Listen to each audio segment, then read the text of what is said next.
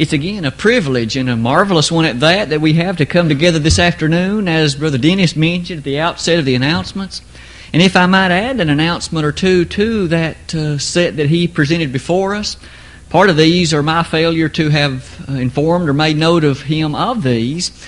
My family and I have been invited to be a part of a vacation Bible school effort on Tuesday evening of this week. It's at the Richmond Chapel Church of Christ in Jackson County.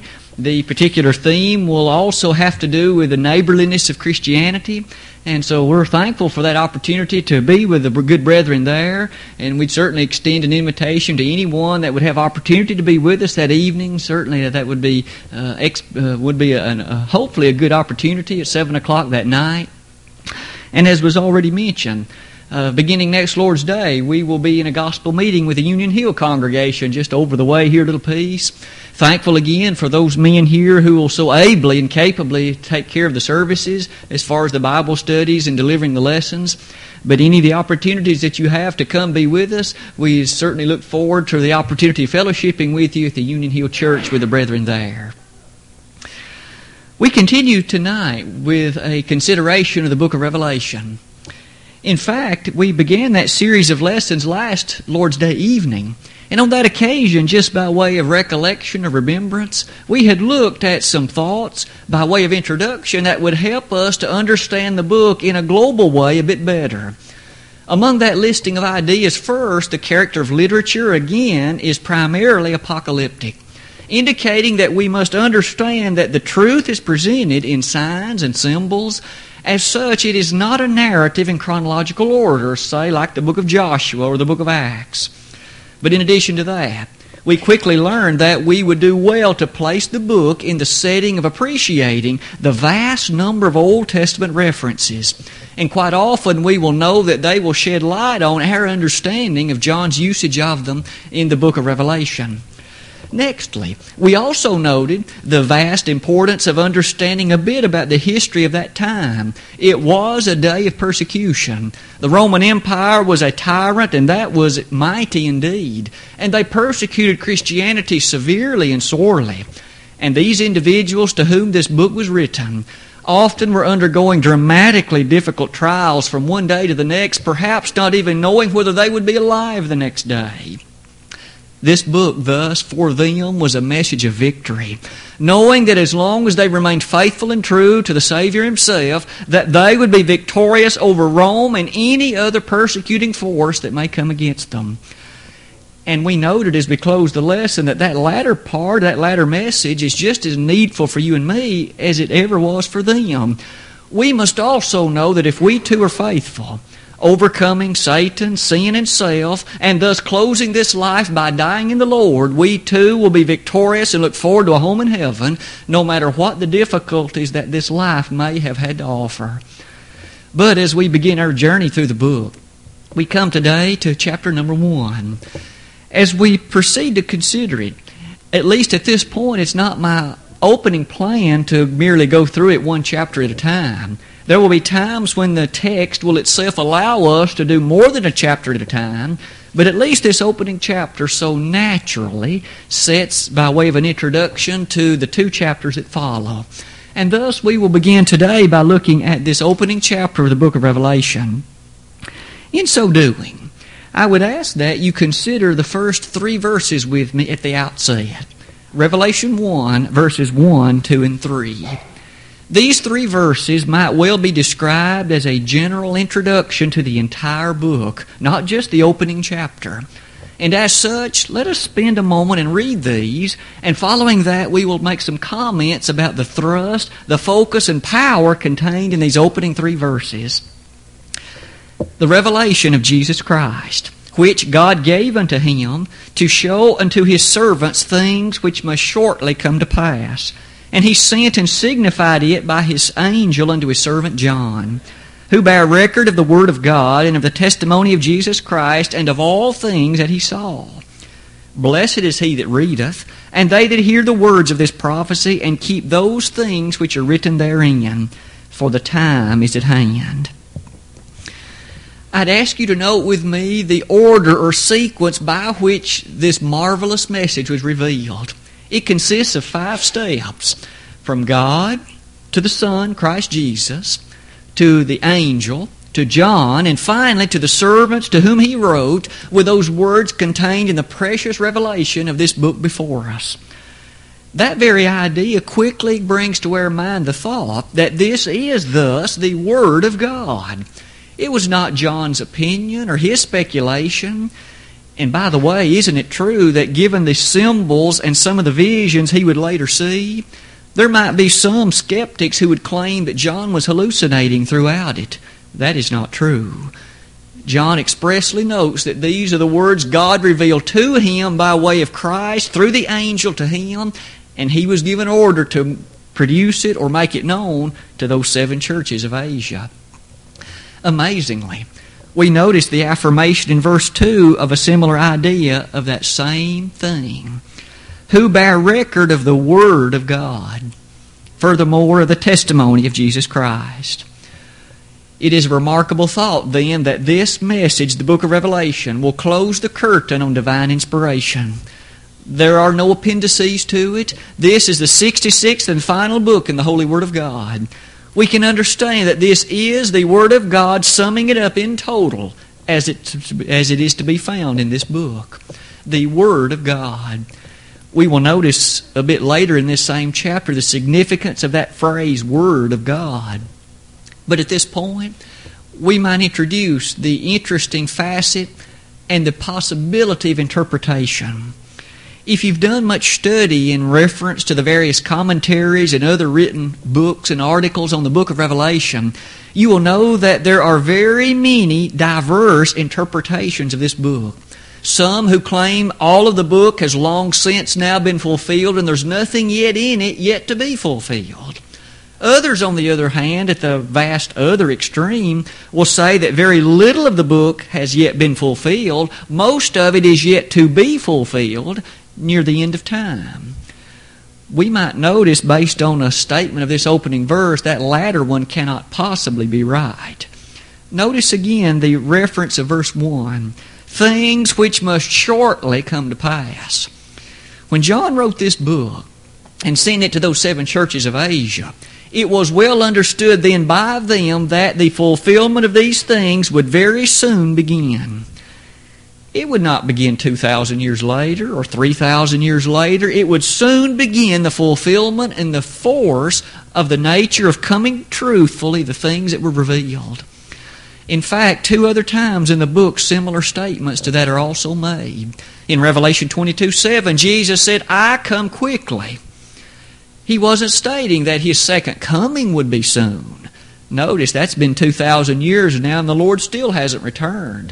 What He meant was, in the language so often employed in Scripture, He would soon come in terms of bringing the reality of the fulfillment of the things contained in this book. And that He did.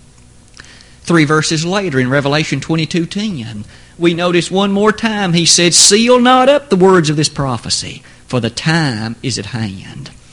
So very often in the Scriptures, that phrase, at hand, was used to mean that something was about to happen. When Jesus preached in Matthew 4, verse 17, the kingdom is at hand, He didn't mean the kingdom was not going to be established for some 2,000 years. The kingdom was soon going to begin.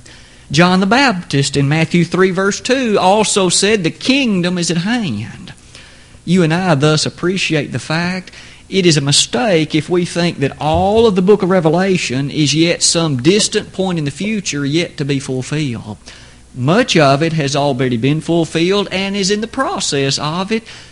Perhaps, as we will notice later, some is yet to be fulfilled when our Savior returns a second time. To notice those things about these opening comments, perhaps one more from verse number 3. Notice the blessing with me if you would. The blessing associated with those who read, those who keep, those who hear the words of the prophecy of this book. We see then the value and the reflection upon that value of the public reading of the Word of God.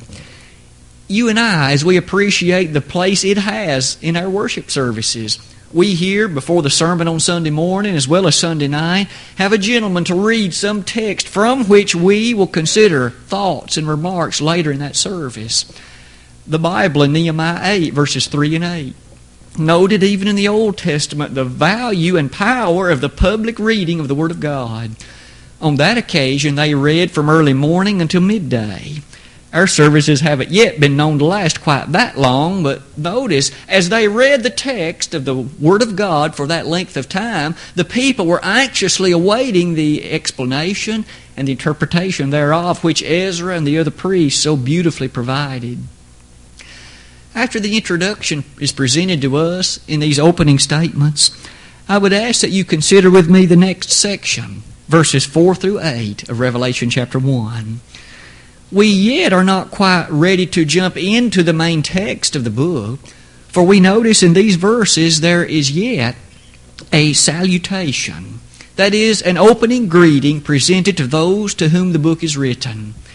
Let us consider then in our reading verses 4 through 8 of Revelation chapter 1.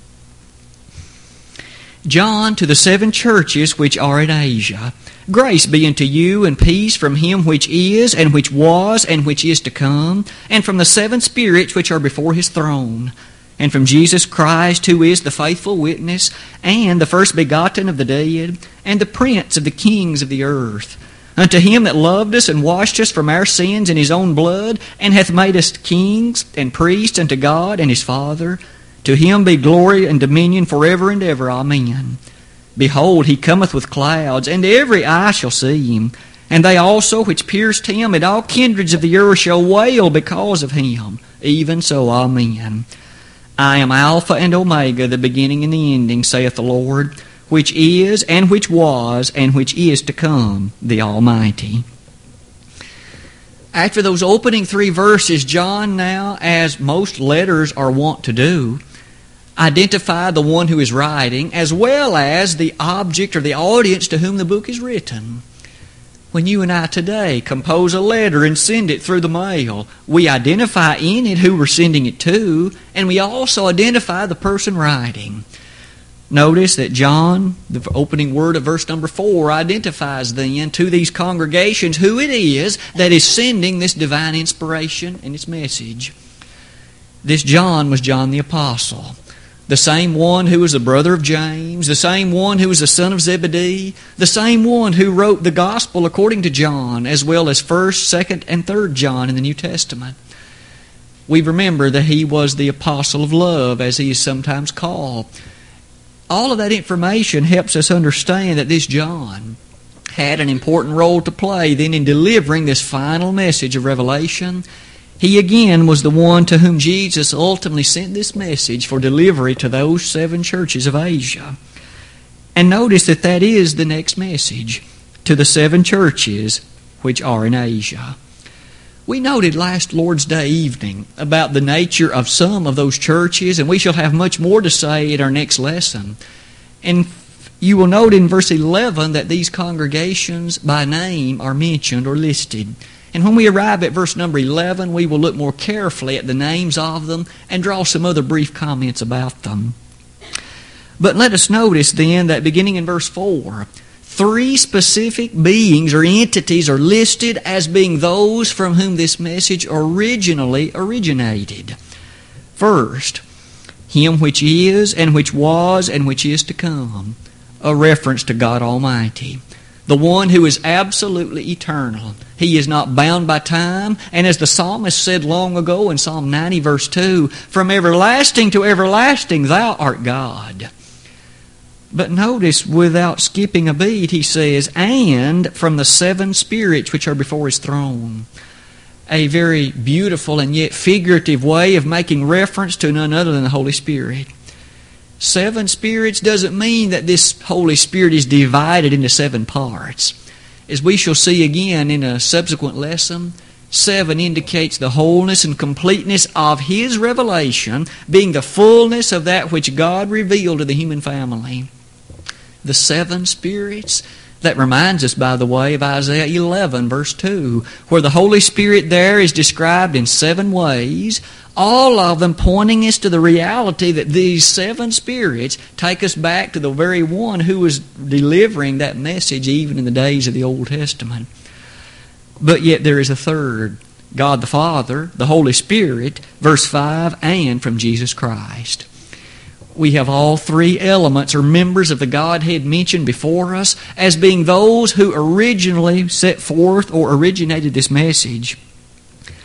But it is rather impressive that Jesus is described much more fully than either the Holy Spirit or God, at least on this occasion. For again, verse 5, who is the faithful witness? Jesus was a witness of God. He confessed such in John 12, verse 49. And in addition to that, He is the first begotten of the dead, a thought plainly taught in 1 Corinthians 15, 20 and 21. Is it not there said that He was the first fruits of those begotten from the dead, and as such serves as the promise for the general resurrection of all of us on that great and final morning of resurrection? In addition, He's the Prince of the kings of the earth. One of the elements then from this chapter that teaches us so amazingly, Prince of the kings of the earth, there was a Caesar in Rome who was a tyrant, and at that he was a very wicked man. One of the first messages that those would have appreciated is there is a power higher than that Roman Caesar. Jesus is the Prince of the kings of the earth. He is indeed King of kings and Lord of lords, 1 Timothy 6:15. In fact, two other times later in this same book, first in Revelation 17:14, later in Revelation 19:17, He will one more time be said to be King of kings and Lord of lords. That would have been meaningful to those saints suffering such duress and persecution. But notice what else is said of Him in verse number 5. Unto Him that loved us. Oh, how the Savior loved us, so much so that in Ephesians 3:19, the love passes knowledge. It is difficult for you and me to fathom the fullness of the Savior's love for us, but yet, not only did He love us, He washed us from our sins in His own blood. What a significant statement. In fact, in the American Standard it reads, He loosed us. And that's a past tense verb. It is not that there is a means of remission yet to take place. The Lord did it once at Calvary. He died once for all time for all men who will lovingly and obediently come to Him and have their sins cleansed by His blood. Again, what an amazing statement. As we move on into verse number 6, something more is said about the Lord. And hath made us kings. Perhaps to render that better in accordance to the Greek, He made us to be a kingdom. There are those in our world, again, who would quickly tell us that the statement of the fulfillment of the book of Revelation means there is yet to come a kingdom that will be the fulfillment of all of these things. It is significant that the text does not say He will make us a kingdom. It says He hath made it. It's already been made. It was in existence by the time John wrote. We look not for a future kingdom yet someday to be established, which is the fulfillment of these statements. The kingdom has long since been in reality, and as we shall see all throughout this book, you and I are blessed to be a part of it today. Finally, we note that He says in verse 6, priests. There was, of course, in the Old Testament a specific group of people, the descendants of Aaron, who were to be the priests. But here John writes that He has given you and me opportunity and blessing, privilege to be priests. Peter expanded upon that thought, did he not, in 1 Peter 2, verses 5 to 9, where he expressly said, you and I today, as Christians, are priests unto God. May we never lose sight of the blessing and benefit that's ours to be so acclaimed as these priests. Notice also, as we close perhaps that screen or that particular discussion, that this kingdom as it is in existence is referred to many times in the New Testament, one of which is the 13th verse of Colossians chapter 1. Paul noted there that he was in the kingdom, the Colossians were in the kingdom, and here we notice Jesus had established that kingdom. But let us move forward and also look at some other thoughts about these four verses. Notice in verse number 7, something else said about Jesus. He cometh with clouds. And we immediately rush back in our mind to the thought in Acts 1, verses 9 through 11. How was it that our Savior left this earth when He ascended? It says He ascended through the clouds. And on that same occasion, those two angelic beings that appeared beside the apostles said that He's coming back in the same fashion in which He left. It's no wonder then that John said He's coming with clouds, for indeed that would meet the statement and prophecy found back there in Acts chapter 1, verses 9, 10, and 11. But what's more, when He comes, every eye shall see Him. The return of our Savior will not be a secretive event. There needs to be no fear that we might miss it. Rest assured, everybody will know it. It will not in any sense be a quiet, unobtrusive affair. Every eye, no matter in what country, no matter in what locale, every eye will see Him, even those who nailed His hands and pierced His side. That immediately informs us that there will be a general resurrection. Everybody, both wicked and good, will be resurrected, and all shall see Him. He will come in His greatness, His majesty, and might, and everyone will appreciate the greatness, grandness, and glory of Jesus Christ, the Son of God. And don't you know that on that occasion, that those who've lived in this life and have neglected Him, or those who have in fact openly opposed Him, and those who've thought that He was a myth or a fake, immediately they're going to fall on their knees and plead for mercy, and there will be none. Every eye shall see Him. In verse number 7, all kindreds of the earth shall wail because of Him. Those who have not made preparation, those who are not ready, will wail, and that greatly. And when we arrive at chapter 6 in this book, we'll get another image of how they're going to react. But for now, as we notice verse number 8, another gigantic statement about the reality of this person who is identifying himself. I am Alpha and Omega. You and I are not perhaps as familiar with the Greek language, but this is a dramatic statement from the Greek alphabet. The word Alpha, or the letter Alpha, is the opening letter of the Greek alphabet. It's like our letter A. The word Omega, the letter Omega, is the final letter of the Greek alphabet. It's like our letter Z. Jesus thus said, I am everything from A to Z. I provide all meaning to all history. If you take Jesus out of history, you have a gap that cannot be filled. I provide the sustenance, the meaning, and the framework to every aspect in all of human history. I'm the A to Z and everything in between. And thus, as Jesus identified Himself in that way, how greatly we see the power of the New Testament and how meaningful that statement would have been to these who were suffering persecution at the hands of Rome. There was one greater than Rome, and all they needed to do was remain true and faithful to Him, and He'd take care of them. With these first 8 verses completed, we're ready to now look more carefully at a vision presented to us for the remainder of chapter number 1. This vision was a dramatic one for John, for it was a vision of the one speaking, a vision of the revelator. We shall notice in this that Jesus is presented in a way that is so overwhelming. Let us, in a time we have remaining, look at verses 9 through 20 and appreciate some lessons that are to be found in these verses. I, John, who also am your brother, and companion in tribulation and in the kingdom and patience of Jesus Christ, was in the isle that is called Patmos for the word of God and for the testimony of Jesus Christ. I was in the Spirit on the Lord's day, and heard behind me a great voice as of a trumpet, saying, I am Alpha and Omega, the first and the last.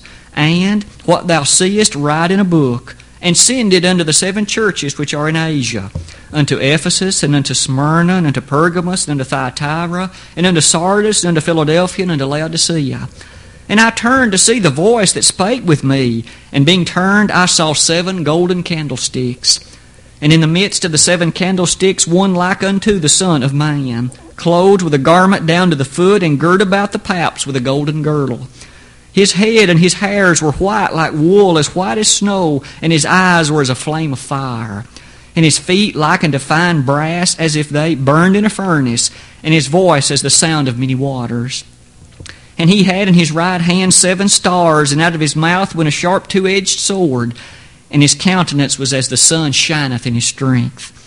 And when I saw him, I fell at his feet as dead. And he laid his right hand upon me, saying unto me, Fear not, I am the first and the last. I am he that liveth and was dead, and behold, I am alive forevermore. Amen, and have the keys of hell and of death.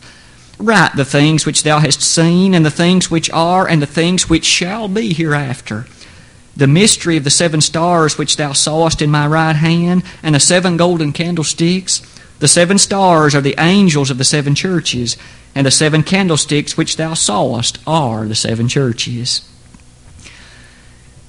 This Apostle John at the time was exiled on the island of Patmos. That was a rocky island about 60 miles southwest of Ephesus in the Greek archipelago. It was a rather barren island, and notice that it was no vacation that John was experiencing. He says, I was in tribulation, and I'm here for the Word of God. You see, Patmos was one of those places that the Roman Empire would send people who were prisoners or unruly, or people who were troublemakers. And it was there that they would be persecuted and punished, and that's where they sent John. So here he was on this island of Patmos for the Word of God and for the testimony of Jesus Christ, verse number 9. Notice, though, that on Sunday, on the Lord's Day, John received an incredible vision. So much so that in verse number 10 and 11, it began with John hearing a great voice behind him. And it says the voice was as a trumpet. That little word as will often be very vital to our study of Revelation. It wasn't a trumpet, but it gathered his attention as if it had been a trumpet. And when we notice verse 11, the understanding that John received immediately from the voice that was as if a trumpet, he says, I am Alpha and Omega. The Lord was identifying himself to John, identifying who it was that was relaying this message. He says, I am the first and the last. I am the Alpha and the Omega. John, I am everything from A to Z. I am the defining moment of all things as it regards history and the meaning thereof. He immediately says, John, what you see, write in a book. Maybe as much so as any other New Testament book, the book of Revelation is a visual book. John saw these things, and the Lord commanded him to write them. You and I will often find it useful to imagine or visualize some of these things that seem a bit unusual in this book. They may take on an added meaning or a better perspective for us. John, what you see, write in a book and send it to the 7 churches which are in Asia. We noted last Lord's Day about these 7 churches. To point out again where they resided, they were in the ancient area of Asia Minor. All of them were in this little area right here. There were apparently many other churches in that area. For instance, we know the New Testament lists some of them. But we notice that these were especially chosen for apparently that they represented the issues that they faced, the churches of all of that area, as well as by inspiration those particular messages that will be so beneficial to you and me still today. These churches, again, start with Ephesus, which is over here on the coast. And up the coast a bit is Smyrna, but it's a little more inward. And finally, at the top, if you will, of this particular pinnacle is Pergamos, and then sliding down the right side, we come to Thyatira, and then Sardis, and then Philadelphia, and finally Laodicea. These 7 churches of Asia. Significant? Absolutely. Meaningful as we look at the various problems that they faced. But we immediately notice that the Lord wasn't finished, for in verse number 12, we notice that John turned to see who it was speaking and the nature of his appearance. And when he turned, notice who he saw. When he turned then to see, it was such that in verses 12 and 13, he saw immediately 7 golden candlesticks. Notice already in this chapter how many times the number 7 has appeared. It's not accidental. The number 7, even from early days in the Old Testament in the study of numerology, represents that which is complete, that which is whole, that which has no missing parts, that which is full, entire, and complete in its existence. 7 churches of Asia We've already noted 7 spirits of God in verse 4 and 5. And now we notice 7 golden candlesticks. Perhaps tonight time would fail us to completely draw and recollect the fullness of the Old Testament candlesticks, but that is what ought to come to our mind. When God gave commandment to Moses for the construction of the Old Testament tabernacle, what was one of the pieces of furniture contained in it? It was a golden candlestick. In fact, it, together with the table of showbread and the altar of incense, were the only 3 pieces of furniture in the holy place. As we then read about this golden candlestick here, 7 golden candlesticks, we need not wonder what that represents, for in verse 20 we are told. Verse 20 informs us that the 7 candlesticks are the 7 churches. We immediately appreciate the significance then of that thought. 7 golden candlesticks, 7 churches. Those churches, as they dwell in the light of God's Word, would then represent and show that light into all that are around, and thus that causes us to think of the power of a candlestick, how that it sheds forth light to a given area or region. Psalm 119, verse 105, Thy Word is a lamp unto my feet and a light unto my path. How often are we commanded to remain as Christians in the glorious light of God's Word? Colossians 3, verses 16 and 17 are good examples of that thought. I listed one other Old Testament reference that seems to be significant. In Zechariah chapter 4, near the end of the Old Testament, in that particular place, Zechariah saw a vision that had in it a golden candlestick. And on that occasion, it represented the successfulness that had to do with the rebuilding of the temple in that time and the work of God as it was redone after the Babylonian captivity.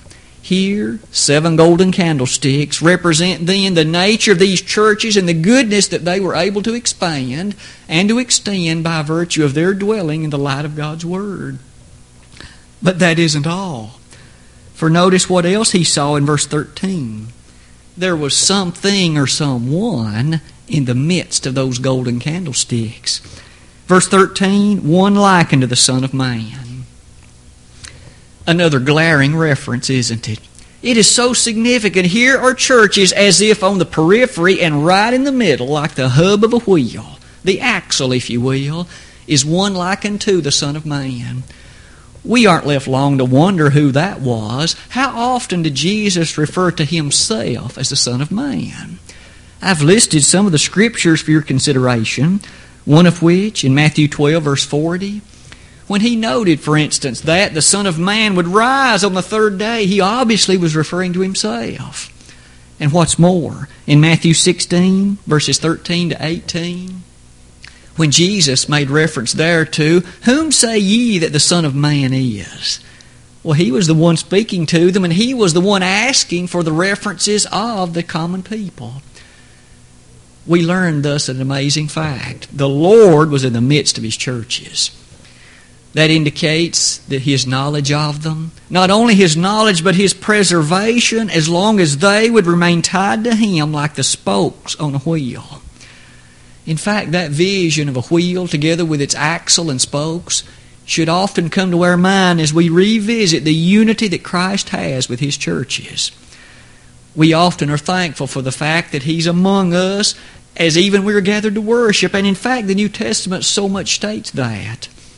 The Lord was in the midst of His churches. Wouldn't that have been very comforting to these who were suffering such persecution? Oh, it's true, there may be an emperor in Rome who opposes us, but there's one here in our midst who is more powerful than he. Christ Jesus in our midst. That's one great lesson they ought to have taken out of this opening chapter of the book of Revelation. But He is described more fully in verses 13 and following. Notice first a garment down to His foot, girt about the paps with this golden girdle. Furthermore, His head and His hairs were white like wool, as white as snow. His eyes were as a flame of fire. That clothing immediately represented the power latent in the nature of Christ. A highly honored robe is what's described, and golden in parts at that. It is significant that seems to be the garb immediately related to a judge. It doesn't really match the garb that a priest would wear, but it does match what a judge would. And thus Jesus is indicating that there will come a time judgment's going to come on Rome, including that emperor, and they will give answer to the means that they have used to persecute my cause and my people. Notice how that thought continues. Verse 14, his head and his hairs were white like wool. The Lord's judgment will be fair, equitable, and right. Notice that white hair all throughout the Proverbs indicated wisdom. The one who is sufficiently able by virtue of experience or otherwise to testify and act according to that which is right. The Lord's judgment will always be what's right. Was it not stated even of God in a rhetorical way in Genesis 18:25, shall not the judge of all the earth do right? Of course he will. But furthermore, verse 14, his eyes as a flame of fire, indicating the penetrating character of that which the Lord knows. You and I are not able to hide anything from Him.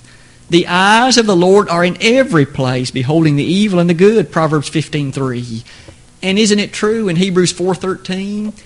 Indeed, neither is there any creature that is not manifest in His sight, but all things are naked and open unto the eyes of Him with whom we have to do. Christ Jesus knew the circumstances of those 7 churches, and He knows our circumstance at Pippin too. He knows the works in which we're involved. He knows if we are earnest and fervent in that work or if we're only pretending to be. In fact, that'll be a part of the lesson for 2 weeks from this evening as we look at His specific word to some of those 7 churches. But as we rapidly move to the close of that chapter, we learn something other that's very, very dramatic. In addition to the way in which He's clothed, a monumental statement is to be found in verse number 15. And in that verse, consider the following with me. His feet like unto fine brass, as if they burned in a furnace. Immediately to our mind should come an Old Testament reference from Daniel chapter 3. There were 3 of Daniel's friends who were cast into a fiery furnace. And once cast in, what did King Nebuchadnezzar see? As he looked into the furnace, he saw the 3, but in his own words he said, I see a 4th, not like or like unto a son of man. Immediately to these saints who are enduring such affliction and such trial and such oppression, perhaps even death, here's one in their midst who was with those 3 Hebrews in the fiery furnace centuries earlier. He would be with them in their trials. He would be there to comfort, strengthen, provide that which they needed to be victorious and to overcome. The book of Revelation is a book of victory. And notice quickly then in verses 15 and following that he had something in his right hand. In his right hand, 7 stars. We again are not left to wonder what that represents. For in verse 20, we are told that the 7 stars are the angels of the 7 churches. In other words, the messengers that would bring forth the ideas of these messages to them from the very pen or information by John. And as all of this was provided and prescribed to him, isn't it amazing that the countenance of this one, in verse 16, was as the sun shineth at his strength? We are again asked, perhaps by way of reference, to think about that scene when on the road to Damascus a bright light shone around Paul in Acts chapter 9, and the Lord spoke to him out of that light. And wasn't it true on the Mount of Transfiguration that Jesus was transfigured and became brighter than the sun in Matthew 17, verses 1 through 5? Time and again, these would have been so meaningful to those first century saints as they represented the power of Jesus in their midst, who was now giving them a message that they needed to overcome the persecutions that they faced. Verse 17 informs us that when John perceived all of this, it says he fell as dead. He fell as one prostrate and virtually lifeless, given the magnificent nature of what he had just seen. However, Jesus, using his right hand, touched him and said, Fear not, I am the first and the last. That reiterates what he'd said in verse 11. And he goes on to say in verse 18, which was the text that was read in our hearing earlier tonight, I am he that liveth and was dead, and behold, I am alive forevermore. Amen. What would that statement have meant to that Christian who perhaps would die for the cause of Christ at the hands of a Roman persecutor? And that happened very often.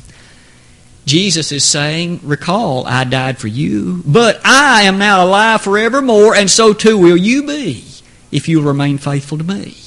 If you will hold tightly to the cause and the victory prescribed in me, you too, though you may lose your physical life, you'll gain an eternity with me in heaven. What a message of triumphant victory that they had. And as verse 18 closes, Christ Jesus has the keys of hell and of death. The King James rendering is not the best on that occasion. Perhaps it would be better to say that the Lord Jesus has the keys of death and of Hades. Indeed, Jesus stated that even the gates of hell would not prevail against His church in Matthew 16:18. And isn't it true that He, as we close this book later in chapter 21 and 22, we'll find that Hades will be cast into the lake of fire and brimstone. Those precious saints shall be brought out to enjoy an eternity in heaven with Him. Oh, indeed, Christ Jesus has the keys of both those things. And the chapter rapidly concludes in verses 19 and 20. In verse 19, one more time, John is told, write what you have seen, and furthermore, the things which are, that is, the circumstances as they then existed, and furthermore, the things which shall be hereafter. 3 different references to time, past tense, present tense, future tense, and Revelation will deal with all of it in one way or another. The things that John had seen is what he would then write. The next 2 chapters will be the things which are. The next chapters from 4 on to 22 will be the things which shall be. And thus we notice that the book is in some sense divided by way of outline in that very verse, Revelation 1, verse 19. In verse 20 we discussed a bit earlier as it sheds light on the meaning of the 7 candlesticks as well as the reality of the other parts of this chapter. Having made this statement, our time has about passed us by tonight, but might we summarize at least some of the major thoughts? What a great blessing it is to consider the book of Revelation. That blessing is pronounced in verse 3 of this opening chapter. And not only that, notice the grandness as presented that John was told to write what he saw. And as you and I then read what he wrote, we shall be able to see what he saw. As that chapter then closes, one of the final remarks, Jesus is the Alpha and the Omega. You and I in our life are living it in a very vain way if we do not bow before the Alpha and the Omega. Our life will have no ultimate meaning if we don't tie on to Him. Our life, when we reach its conclusion, it will have been found empty and vain if the Lord did not fill it with meaning. Is your life then filled with meaning tonight because you're a Christian and thankful and happy of that fact? If you're not a Christian tonight, don't delay any longer. Don't hesitate. It's too dangerous. Boast not thyself of tomorrow, for thou knowest not what a day may bring forth. Proverbs 27:1. This evening, if you need to render obedience initially to the cause of Christ, believe that Jesus is the Son of God. Repent of your sins. Come before Him and make confession that He is the only begotten Son of God. And then be immersed, baptized for the forgiveness of your sins. If you have done that at some point in your life but have lost sight of the victory that is in Christ and the fact that He is the Alpha and the Omega, come back to Him even now. Come back while there is yet time and opportunity. Brother Harold has chosen the hymn of encouragement. As we stand and sing that in just a moment, think seriously upon your eternal condition. Are you prepared to meet the Lord in judgment? He is the Alpha and the Omega. If you need to come, will you not do that even